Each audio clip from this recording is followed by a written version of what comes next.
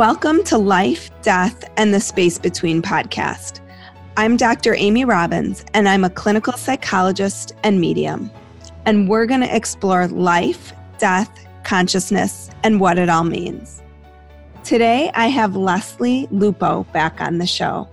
Leslie is an intuitive practitioner at the famed Canyon Ranch and is internationally known for her accuracy. She's a gifted healer, a neurolinguistics programming specialist, and a near-death experiencer. She has a unique and rare gift for explaining the science behind intuition and spiritual phenomenon. After being killed by a stampede of horses, her profound near-death experience resulted in her groundbreaking new book entitled Remember, Every Breath is Precious. Dying Taught Me How to Live. And today I have Leslie on the show talking about kids and spirituality, which is part of a segment I'm doing right now with a few different speakers. So welcome, Leslie. Hello. Nice to be back. Thank you.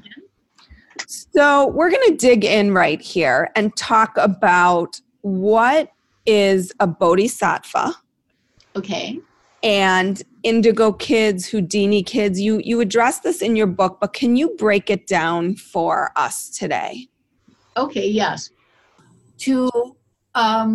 When I was in the middle of my experience upstairs, I was told I could stay up there or I could return back to Earth. And me being me with 100,000 questions, I said, show me what I do up here, because I wanted to make an informed decision. And if let me just stop you real quick. If people haven't had a chance to hear your story, I have your story on an earlier podcast, so they can go back and listen to that. Okay. And so they understand some of the lingo behind like upstairs and. Okay. Yes. Okay. When I crossed over to another realm, to heaven, or what I call upstairs. And I was having to make a choice. So whenever I was being shown something, it was as if there were these energy waves next on the tabletop, and they would form like a sphere, and then I would be watching like a 3-dimensional movie. So when I asked, what do we do up here? We are placing these very, very old souls to come down on a specific mission. And I watched myself take a little piece of light and find a place to plant it. And that was what my job was. And to start off, you'd have to understand what the bodhisattva is. Now, in the theory of reincarnation, in the belief of reincarnation, you have the souls are, the divine is, like birthing new souls. And what happens is the soul comes down on earth. It has a very young souls, are very self-centered, anger problems, they have a lot of rage. They have to work out aggression. Then as they keep coming down, with each lifetime, they become older and wiser and smarter and happier until they have this release of sense of separation from God. They have a spiritually transformative experience. They have what they call enlightenment, and then they no longer have to come down here. So in the general view of reincarnation, it's as if it's a schooling system, and when you finally graduate, you get to go up to nirvana. So there was a woman, Kuan Yin, and she had her spiritual enlightenment, and she became a very beloved teacher on earth until then she began to get old and she was ready to die, and she heard a baby cry. And she made a pledge to everyone there that she would return again and again. Instead of going off into nirvana, she would return as an elder to be a very strong spiritual teacher. And so that's how the word bodhisattva originated. Mother's love, mother can't handle hearing a baby cry. Mm-hmm. So That's what they told me has been, as long as Homo sapiens has been on the planet, that was the first level of our brain wiring that could conceptualize a very deep personal relationship with God. That's when our wiring got to a certain point. And so all these bodhisattvas would be coming down, after, a few 10,000, 20,000 years in that 200,000 year cycle. Many of the elders started coming back to become leaders in their spirituality. So if a bodhisattva is born into a Native American family, they're put into the medicine path. If they're born into a Jewish family, then they become rabbis. The difference is this: the bodhisattva is a very old soul born into a very spiritual family that notices the gift that this child has, and then takes it to the proper teachers so that those longings for God are cultivated. So you never really hear about bodhisattvas because they're only here to be spiritual teachers, and they're the ones that are very selfless and not grandiose and not ego-driven. They're divine. They're already enlightened, so that means they're not struggling with ego. And they become spiritual teachers. The famous one, the only one we really know, is the Dalai Lama. Mm-hmm. The 14th incarnation of one of the Dalai Lamas who had attained that spiritual enlightenment. Now, what Mina explained to me was my soul group places another type of bodhisattva. And Mina is one of your spirit guides. Yes. From the other side. Mina, yes. Mina is, thank you, one of my spirit guides upstairs. And so she had mentioned that around the middle of the 1800s, global consciousness had connected on a strong level. And so in the late 1800s, a new level of bodhisattva began to come down, and with very different mission. So the bodhisattva who is born into a spiritually awakened family, the blindfolded bodhisattva does not know who they are. They're born into a much younger family that is not spiritually awakened. And so the child has to look within and find their own spiritual path. So you have those big, strong differences. The reason that the blindfolded bodhisattvas came in was to break the chain of generational hatred. Children, if you see any baby play groups, children don't care what color or gender or, potty trained or not. They just want to play with each other. They don't see those differences. Hatred is taught. Hatred is not inert within us. Fear is within us, but that's very different. Hatred has to be fed. Fear is in and out quickly. So these blindfolded bodhisattvas would be incarnating into families that were younger souls, angry, families, rage families, fear-based families, and they would look around and think, where did I land? Am I a changeling? I don't relate to this.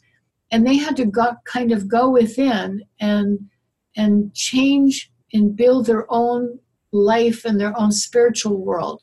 The second thing that the blindfolded bodhisattvas came down to do was elevate forgiveness to a point where they truly forgive.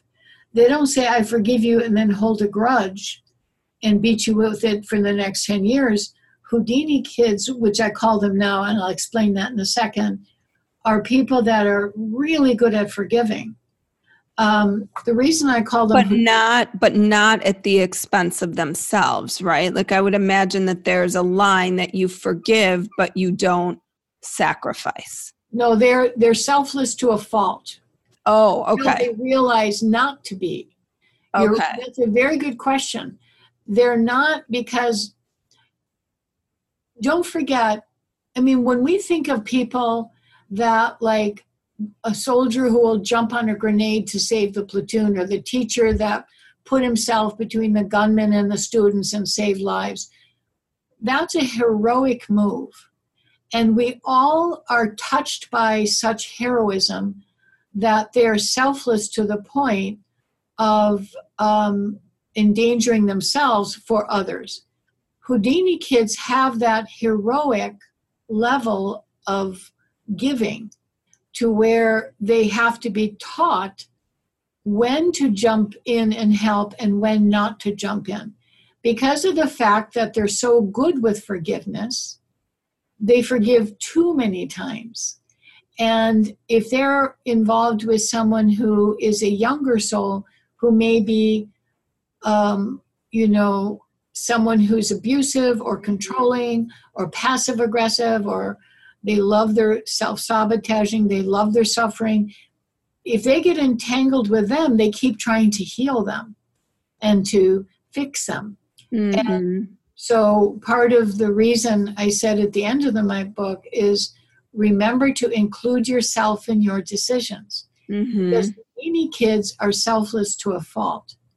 Now, when I was in college getting my degree, I have a degree in developmental psych, I specialized in gerontology, but we were taught that toddlers are the most self-centered, selfish little things, and you have to teach them how to share.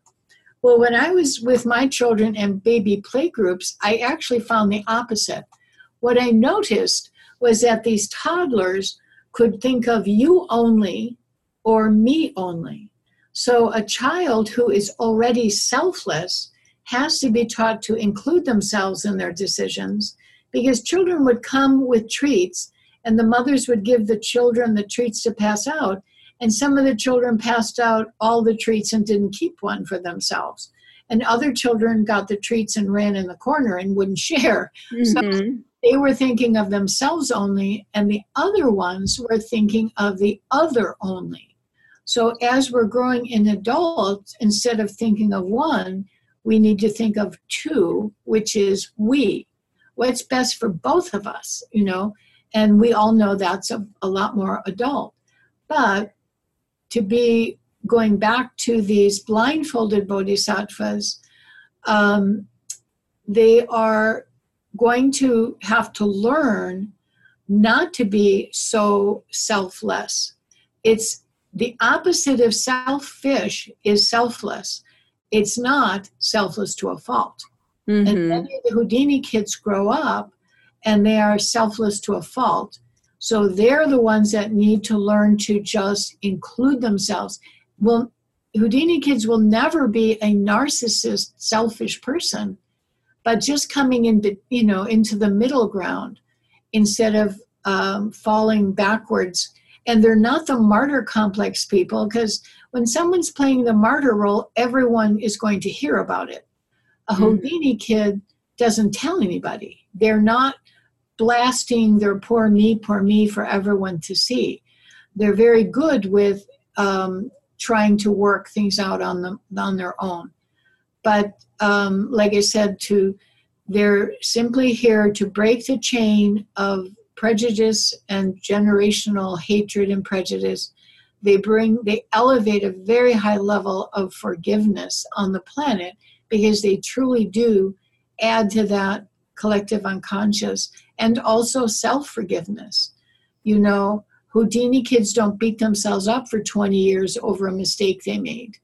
They can cringe when they think about it for a second, but whenever we remember anything, we have the same emotional biology, as if it happened, but it's, again, one of those quick things. They go, oh, well, that was me then, this is me now. And that is the learned behavior. That was that me then, this is me now. Because I'm always thinking about this in terms of like the therapeutic element, which is conceptually, if someone comes to therapy and they talk about repeating relationships where they always feel taken advantage of, they always forgive the person never recognizes that they forgive them, things like that. what I would want to work on is setting appropriate boundaries and, saying no to things that you are not comfortable with or that you don't want to do or that you're going to regret later. Obviously, this is simplified. But you're saying these kids this is not something they inherently figure out. They need guidance. They need to learn that, yes. Okay. Don't forget the immortal soul, even with a bodhisattva, the immortal soul is encased in a human with all that wiring. And the fact of the matter is a bodhisattva knows who they are and they have a spiritual calling when they're young.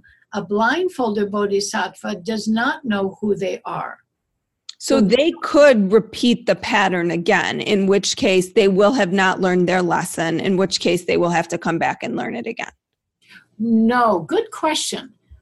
It's like, this is where, when we understand that the soul is playing a role, becomes even more evident. It's not that they're here to learn a lesson. They elevate by...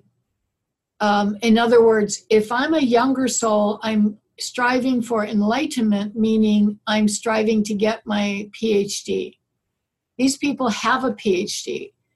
It's they're playing when they come down and they're blindfolded, what they're doing is, it would be like going from like maybe 5th grade to PhD in one lifetime.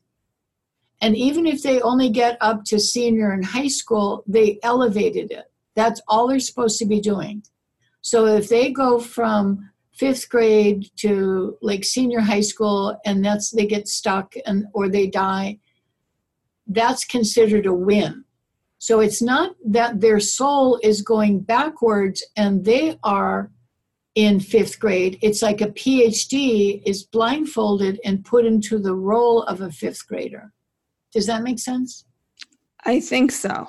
Well, in other words, they're not here to learn on their soul level. They're here to teach the collective unconscious. They're adding energy.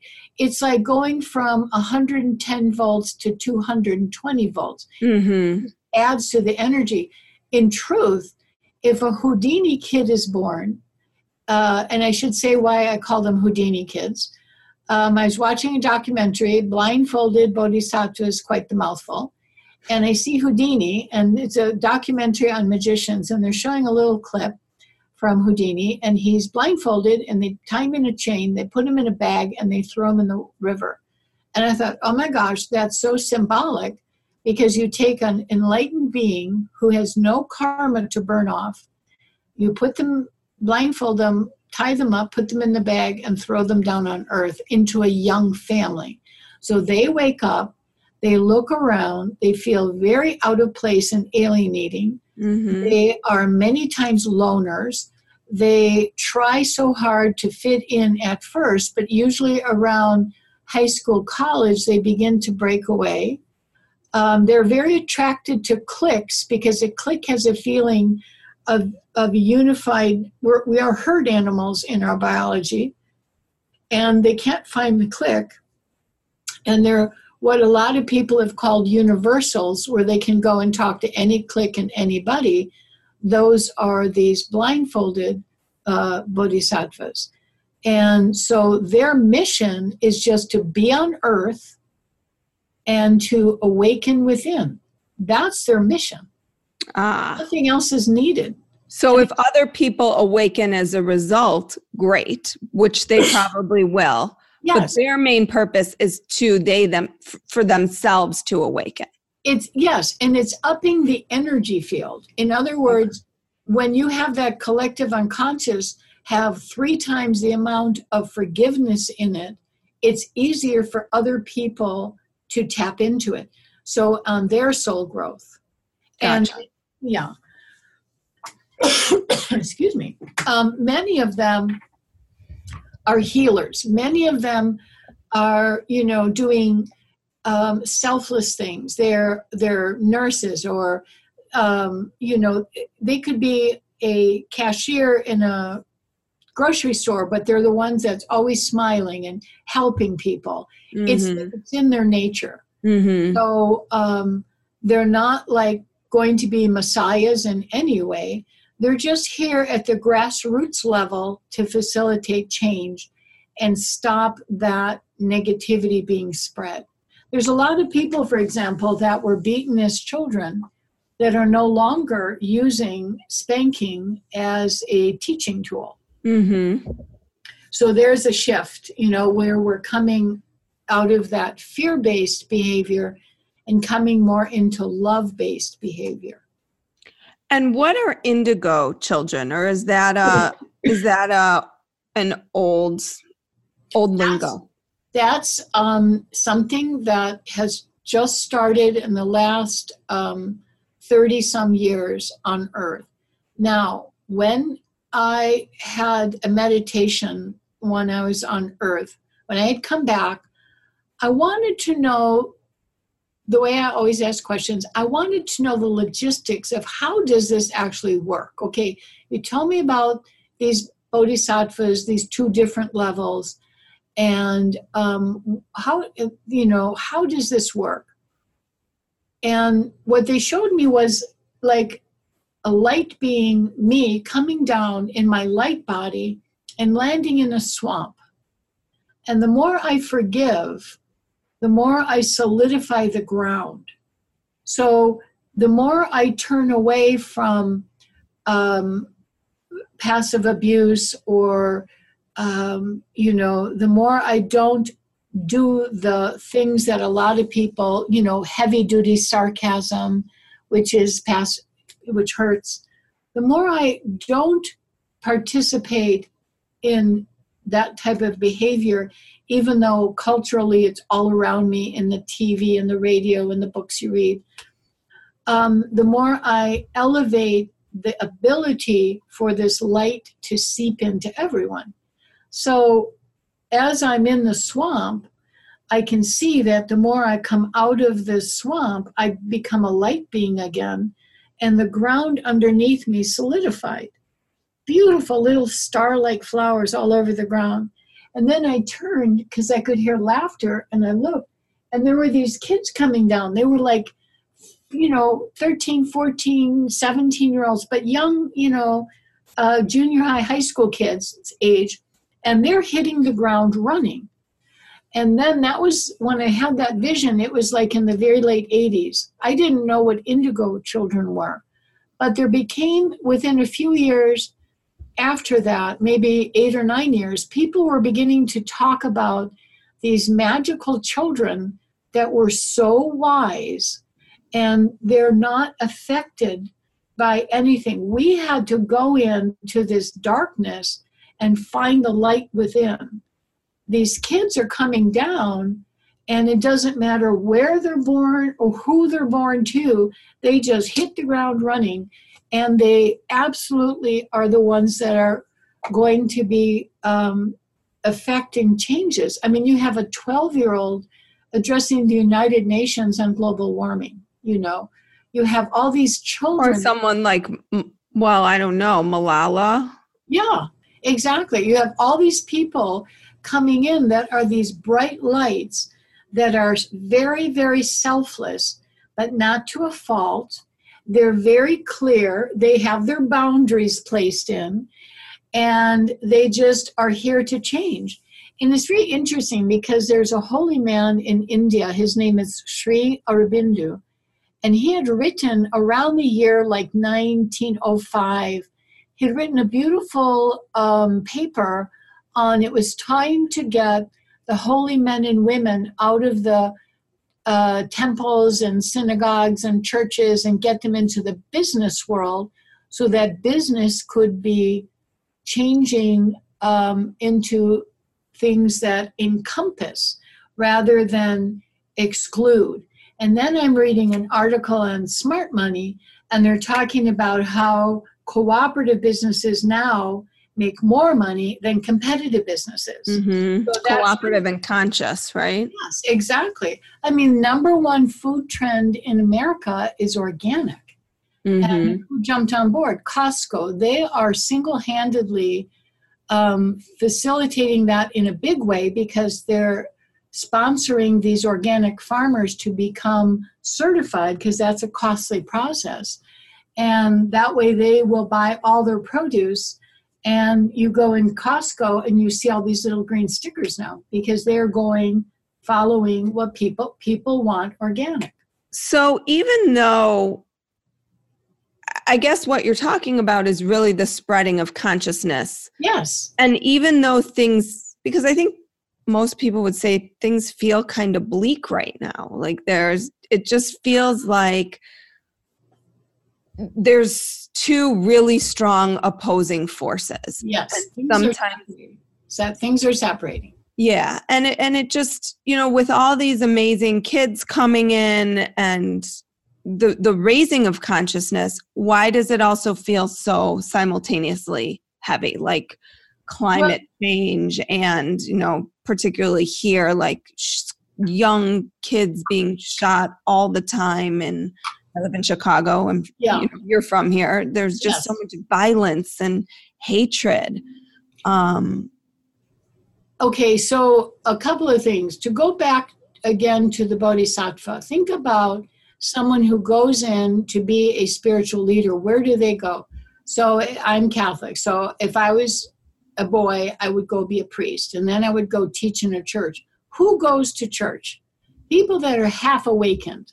If you're going again through baby playgroup as the first incarnation, PhD is enlightenment, then we've got like 7th, 8th graders, high school kids are all in their churches. The grade school kids are still in the world, unaware, unconscious agnostics. That's where we placed, for over 100 years, that's where we placed the blindfolded bodhisattvas. There was a huge influx of them between the early 40s and the early 70s, because there were so many hundreds of millions of people killed and affected by the 2 world wars, that you had this huge influx. Well, then we get to the 60s, and that is when people that were born in the 40s and 50s started saying enough is enough is enough. When the enough is enough goes more widespread, then we will have that snap where people, it's not going to be all heaven on earth. You're always going to have conflict, but we escalate with the, it has to be escalated in order to wake us up. I mean, people are waking up in a big time. The other thing is this: you always have to look at what's going on in the entire world. Mm-hmm. The news, especially in America. I was in Scotland for a while, a little bit back, and the news there is very different than the news here. And they can even report the same story, but it's not like a feeding frenzy of fear. Mm-hmm. They did a study one time where they took all these clinically depressed people off of news, and within 6 months, all of them were off their medication. Then they put some of them went back to reading only or listening only, and a few of them slid back. But everyone that went back to watching the news went back on their medication. And that's because, why? We're wired to help. So if you and I are neighbors in, old days, and you've got a barn that catches fire, the village helps you. We take you in, we shelter you, we restock, we rebuild. Mm-hmm. Because when we see crisis, we physically have that reaction. Right. So I'm sitting on my television, sitting in my chair, watching it, and everything in my body is wiring and putting out all the chemicals to go and help, and I'm sitting here. So we get stressed. The other thing is this: there's a few different places where you can go and read the news, or at least look at another objective opinion. That one I wrote about in my book is called The Optimist Daily. And this guy got so tired of... I know, I've often thought of wanting to start a news station that only talks about good news. It would change our planet. It would change the way we view everything. Absolutely, it would change our planet. It's the most, he started it out as called the intelligent optimist, because it's more than just a puppy saving a kitten, which are cute, but the people, if you could see how many people are doing all these amazing things to change the planet and do phenomenal things. It's like all these different countries, like Bhutan was the first country maybe 8 years ago to outlaw, GMOs and pesticides. They're everything grown in Bhutan now is organic, and they're using herbs and bugs and all the things you can do to have your gardens be, bettered and have produce and not give it away to all the insects and bugs. But it's amazing what the world is changing into and how people are helping each other.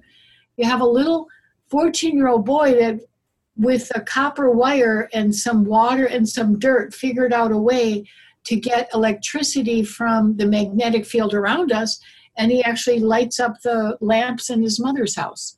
I mean, you just have all these, but it's like governments and people doing big things, like Pakistan having a national referendum and making a federal law that nobody, gender bias is illegal. Is you leave it alone. You can't discriminate against anyone there. And I didn't expect that out of Pakistan to be the first country to have that national freedom. To where, no, leave them alone. They could do what they want. They can be who they want. I just thought, all these magical stories going on that do give you hope and show you how the world as a whole is evolving. We've got little pockets of hatred, but, we just have to stay the course. And that's where we go into faith and we pray. They did a study one time, and they had, at that time, that Washington, D.C. was the murder capital of the world. Now, I guess it's Chicago, but hopefully it will pass. Yes. But we're trying. Well, they had a TM group come in. It was July. And they said, we're going to meditate and pray. I think there was about 400 people. And we will affect the murder rate, the crime rate. And the chief of police got on television, and when he heard about it, and said, the only thing that will stop the crime wave rate here is snow in July. That will stop the crime wave. And within 7 days, as evidenced by the FBI, were the ones that were doing the statistical analysis, so it's objective, it had dropped 25%. That's huge. Those are the kind of statistical things that it's like a little light over here, a little light over here, a little light over here. But when we plant enough lights between them all, that's where you have that collective and conscious change. Right. And that was what the mission with the blindfolded bodhisattvas or Houdini kids, that was their mission, was to go in and start planting all these lights and, go where no light was, and then another light would come near them, and then it begins to make everything spread grassroots in that grassroots way. Wow. Well, I mean, that makes a lot of sense. Can you tell me again what the name of that Optimist, what was it called? It's called The Optimist Daily. And it's online now. It used to be called The Intelligent Optimist. Then they went online, and he and his crew worked tirelessly to gather significant, amazing stories that we are progressing and doing phenomenal things for the aid of all. So the world is a lot better than our news lets us think. And you're right, though, about it's polarizing. The people that are fear-based and the people that are love-based each one is getting stronger. But again, then statistically, more people are love-based. They had that a couple of years ago in Charlotte, they had that big, horrible incident with the white supremacists and the girl got killed. And about 2 weeks later, a white supremacist neo-Nazi group was going to march in Boston. And, they got permission to do the march. There was a lot of news about it. And you can still find the images from this. That's all over the internet. And what happened was they're walking, marching. And on either side of them are groups that are from churches that are holding banners of love. And they went to the center of this big park, and there was about 250 of them in the center, and there was 40,000 people around them singing songs of love, saying, we're not going this way. So if you want to look at proportionately, more people are good on the planet than not. Mm-hmm. So the evil is very potent, and it's getting a lot of, airtime, but in reality, it's not the majority. The majority of people are very decent, good people. Mm-hmm. Mm-hmm. And we're coming into that. Remember those pictures of all those men with blindfolds on and they're fighting over what the elephant looks like? We have like all these guys touching an elephant. I'll send you it. Okay. It's like someone's touching they're all blindfolded, and the one guy's holding the trunk. He says, it's a spear. And the one man's he's holding the tusk, and he's like, it's a spear. The other one's holding the trunk. No, it's a snake. The other man has his hands on the sides. He goes, no, this is a wall. Someone has the tail. No, this is like a fly whisk. Someone's got the leg. It's a tree. If they all shared the image, they would know what they're talking about. Mm-hmm. But they're fighting and said, take off your blindfolds. You're blindfolded by your perception. Mm-hmm. Because my way is the only way. Mm-hmm. And when we begin to share, which is that whole process of the Houdini kids is to get everybody sharing and talking and respecting each other's pathways, even though it's not one I want to try. Mm-hmm. Well, it sounds like we need more of these kids coming down, helping us out here. Well, every day you've got more bodhisattvas being born, more blindfolded bodhisattvas being born, and more indigo kids. Indigo kids are just in a class of their own that can't be affected. They're good, doesn't matter where they're born. They have a singular mission to affect big changes in business for the better. They're the cooperative kids. Well, Leslie, thank you so much for this another fascinating topic and interview today. And can you just let my listeners know where they can find you? Yes, they can find me. I guess the best place is my webpage, because all my social media is on that page. So it's Leslie, Lesley, Joan Lupo, LUPO.com. Great. And that will be on my show note. That will be in my show notes as well. Okay. Well, thank you so much again for your time today. Thank you for inviting me. I appreciate it. Yes. Have a great day. Okay. Bye-bye, all. Bye-bye. Like what you heard today and want to hear more? Curious about what comes next and what it all means? You can subscribe on iTunes. Just go to podcasts and find Life, Death, and the Space Between and hit subscribe.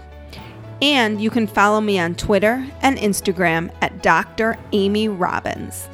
Ask me any questions you might have, let me know what else you'd love to hear about, or just share your story. I can't wait to hear from you.